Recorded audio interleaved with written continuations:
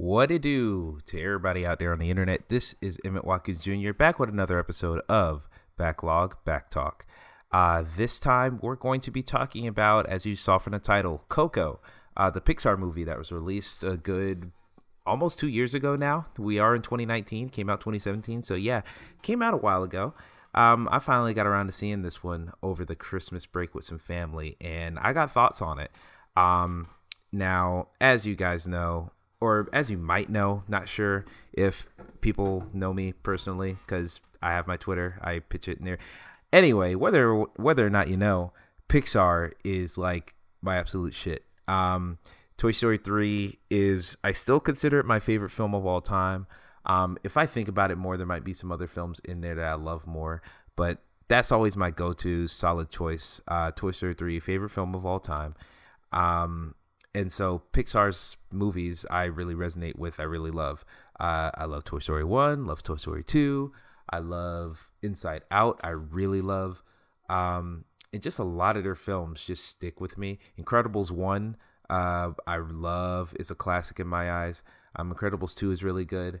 I guess the only Pixar franchise that I really don't fuck with that heavily is probably the Cars franchise. Cars was never... Cars just didn't hit me in the same way that some of their other films did. And same thing with Up. Though I do suspect that the older I get, the more Up will resonate with me as I get older. But that's yet to be seen. So I say all of that to say that Coco, despite me, not having much, Coco is about, Latin American, Hispanic culture. I don't really have much to say or much resonance with that culture. Me being just African American and just strictly African American, there's nothing else mixed in there. I'm no Miles Morales or anything. But yeah, I didn't really have a connection to Hasta de los Muertos on Dia de los Muertos, so the Day of the Dead. I don't have a connection to that stuff, so. When Coco came out, it looked gorgeous and everyone said it was great and it made them cry and stuff. But I was just like, okay, that looks fine. It looks good. I'll watch it sometime. And sometime ended up being many years later. So finally got around to watch it. So what did I think? I really enjoyed it. I really, really enjoyed it. It didn't connect too much to, well, actually it did connect a lot to Dia de los Muertos, Day of the Dead. I'm trying to say it correctly, but man, I took a couple semesters of French. I took a couple semesters of Spanish, and then after that, I took a couple semesters of French, and now my letters are just completely screwed up for the rest of my life. So I'm really trying to just stop and think, okay, what am I trying to say? So I'm just gonna try and say Day of the Dead from now on. You guys know what I'm trying to do, but I don't want to butcher it, so I'm gonna stop while I'm ahead. So yeah, it incorporates the culture of, the Latin American culture of the Day of the Dead into the movie in a really deep embedded way. Literally the mythology of the film is just the mythology of what the Day of the Dead is. In those Spanish classes, they did talk a little bit about Day of the Dead, and from what I remember, this movie's pretty accurate to that mythology. Seems like I'm trying to downplay it as fantasy, but I'm going to use mythology and hopefully, you guys understand what I'm meaning by that. It ties into the mythology pretty accurately. And it's a very entertaining film as well. I love the concept. Kid, wants to play music, but his family's all about shoes, and his family's all about, doing things that aren't music and actually ban music.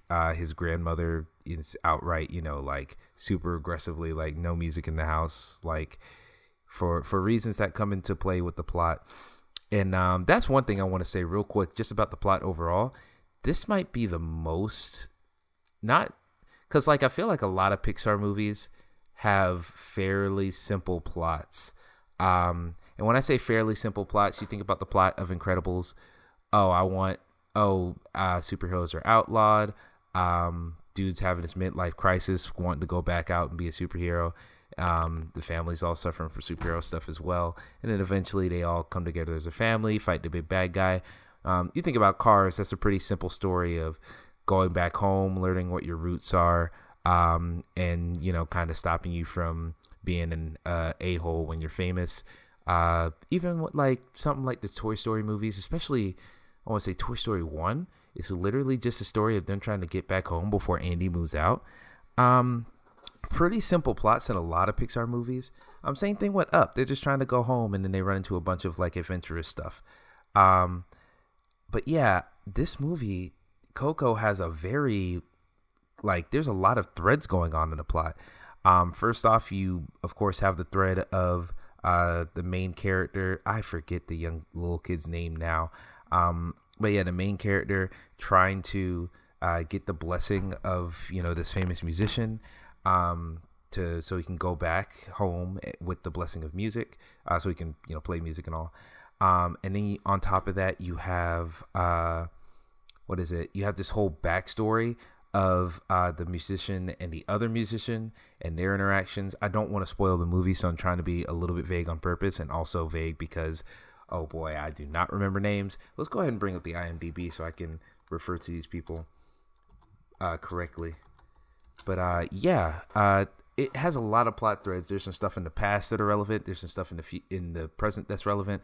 And then you're still thinking about back home. Their family is still interacting in a different world entirely. There's just a lot of plates that they're spinning narratively in this movie, and they hold them all up very, very well. So I really dug that.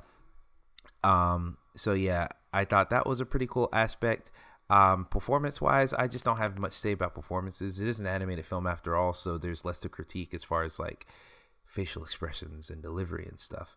Vocal performances are really great. I really like the one character. Let's see. All right, now that I have Hector. Oh, Hector. I know the actor for Hector.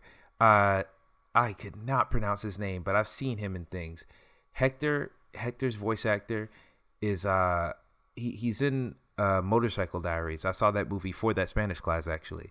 And that movie, while I'm not like, oh man, it's one of my favorite movies of all time, that movie was really cool. It was really subtle in what it was doing.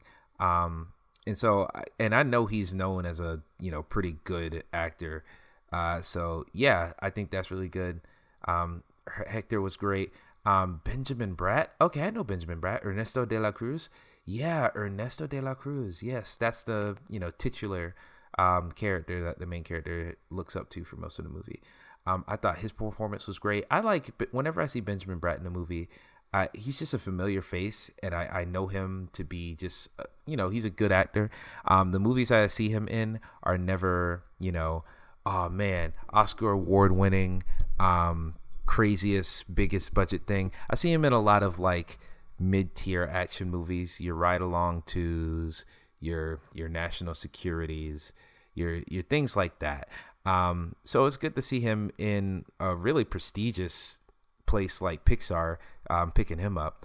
And I know he's a great actor anyway, so it's not like I thought there was anything different. But yeah, it's good to see him here. All Hispanic or just heavily Hispanic cast in this. Just looking through the IMDb, this is good. I mean, Pixar knew what they were doing. I expect nothing less from Pixar. You're gonna make a film about Hispanic culture. You better have some Hispanics in it. So that's really cool. I like that they've kept consistent with that. Gabriel Iglesias, I recognize that name from comedy.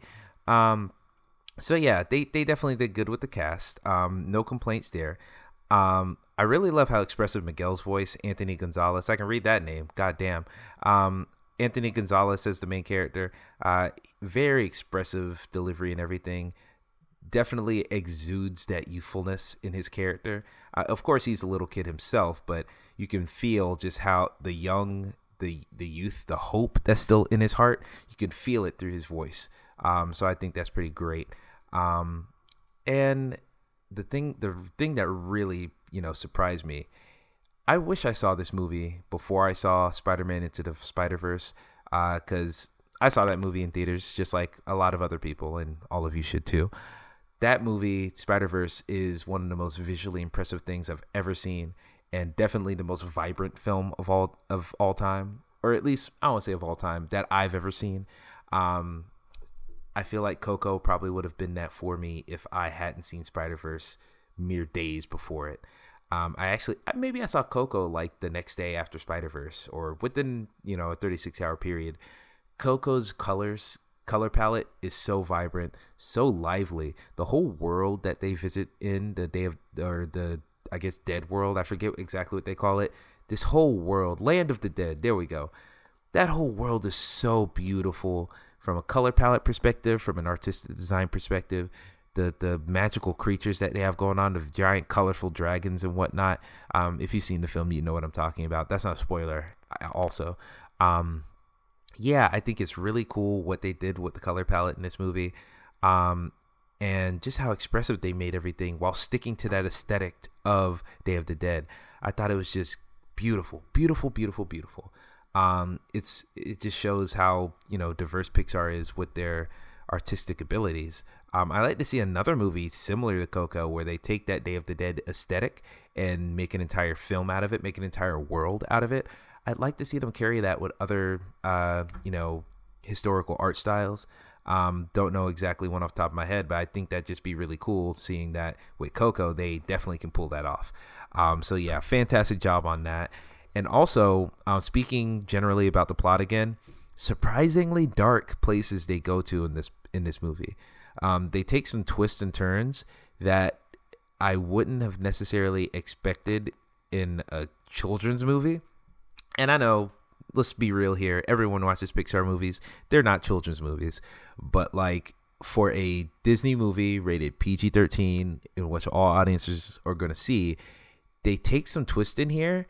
Like I always get surprised or impressed when a movie that is marketed to children, and let's be real, Coco is marketed towards children. A movie like this, when it takes plot turns and has elements in its plot in which a parent would have to turn to their kid and explain what that means. So, there are some scenes in here that I'm like, oh man, that's like a big major plot revelation, and I don't think anybody under the age of 10 would fully understand that. Would fully understand what's going on in that plot revelation. And if you guys know what I'm talking about, there's a big, I don't want to oversell it, but there's a fairly major twist towards the end of the movie that really completely changes the context of the whole film. And I dug that twist, by the way. And I like how the ending wraps up because of that twist. But yeah, that twist only happens because of this thing that I don't think children fully understand in the way that adults do. Now, of course, children, have a brief understanding of the concept, but, I'm sure certain younger children wouldn't understand. It has, the whole movie's about, okay, I'm not going to spoil what exactly it is, but there is a death that happens in the movie, and the whole movie's about death, of course, but for most of the movie is treated in like a comical way. It's treated where like, oh yeah, you die, but you don't, like, you die, but now you're in this world. It's not like you're dying. It's like you're just going to another place where you're, with other people and stuff. And yeah, that's how they treat death for most of the movie. But the ending, or at least the big revelation that happens, kind of recontextualizes death in a way that's more common with other films, where death isn't just, oh, I died, now I'm in the land of the dead, look at all these colorful people in this fun time. They recontextualize death, at least in the terms of the movie, they recontextualize death as something that is serious, as something that has negative effects, as something that takes elements of your life away. Like they handle that. And there's some sad, somber moments related to, actual death in this mystery land of the Land of the Dead. They talk about death in ways that I think are like, oh wow, I didn't expect them to incorporate that into a film like this. Similar to how in Toy Story 3 I was so surprised. Now I'm going to spoil Toy Story 3. Hopefully you've seen Toy Story 3. If not, just don't listen for the next 30 seconds. That furnace scene when they all hold hands. Okay, you can come back. I thought that was so crazy because I was like, yo, they're just accepting it. And they're just going to like, this is just it. So I was really surprised to see something like that in a Pixar movie. And now in Coco, it seems like they're evolving that even further. And just this whole movie isn't like a commentary on death or something like that. It's not that deep. But I'm just surprised to see Pixar not only, have the desire to go in this direction, but to have the permission, quite frankly, from Disney to, have a plot element like that in a film like this. So, shouts out to Pixar. They're definitely pushing the envelope. I'd love to see what Pixar could do with a PG-13 rating, or maybe even an R one day in the future if we're really getting crazy. But yeah, they make good stuff in general, so I really don't have too many problems there. So yeah, Coco, great film, great film. Um, some good musical numbers. Now I'm not saying this movie had me, singing the songs from it often. But some catchy numbers in there. I'm sure if I, watched this in theaters with everyone else, I'd probably have the soundtrack downloaded or something crazy. But yeah, it's good. It's a great ass movie. The ending, very, very heartfelt ending. And when I say the ending, I mean the ending, not when the bad guys defeated, quote unquote. I mean, like when they get there in time. That part almost had me tearing up. So that was a very sweet moment. And so I think this movie, you could tell there was a lot of care put into the film just by, subject matter. And I'm sure there's some Hispanic staff at Pixar that were probably happy to be working on this. It's very much so a love letter to all the things that whoever might have wrote this film or, conceived of the film. It feels like a love letter to the stuff that they grew up loving, the Hispanic culture, the Day of the Dead stuff, the music. It feels like a love letter through and through. And even as somebody who isn't really part of that culture, I can appreciate it for what it is. And I think it's a great piece of cinema.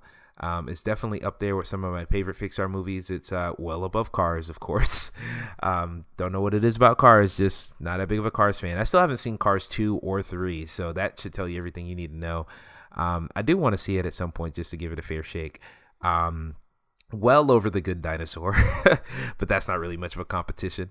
I feel like this is because for me, top tier of Pixar is Toy Story 3 and Inside Out. Those are the movies that most resonated with me, and those are the films that I think are their best work. Coco kind of rests around that Incredibles, Monster Inc. category. Monster Inc. is below Incredibles 1, but I think Coco is around that Incredibles conversation as far as ranking goes. Now, is it better than Incredibles? Probably not.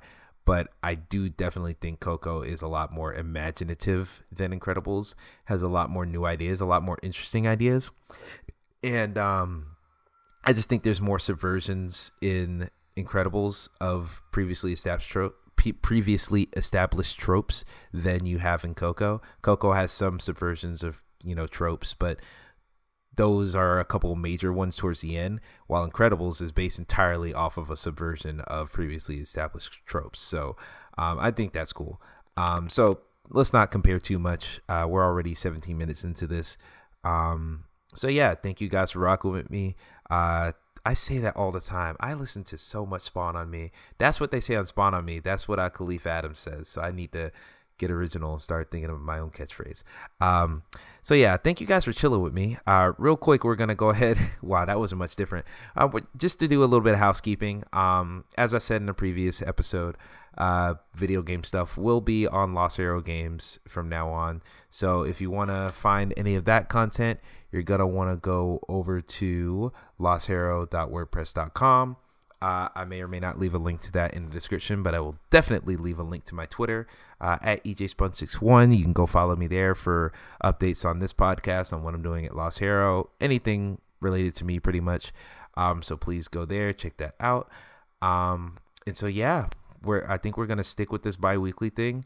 I'm recording this early, so I don't know what's the reaction to this as far as the last episode goes. But hopefully this will be working out for my schedule and working out for people who do listen to this, because there aren't that many of you, but people do listen to this. So thank you guys for listening. I appreciate you, giving me a couple minutes of your day. You could have done it with anything else, and probably anything else is a better option. But enough self-deprecating humor. We're going to go ahead and sign off for the night. Thank you guys for listening. This has been Emmett Watkins Jr., and we're going Ghost. I like Danny Phantom, and plus it's kind of related, but they're skeletons. Nah, it's whatever. Bye-bye. Oh no, I gotta say my thing. Keep it real, keep it true.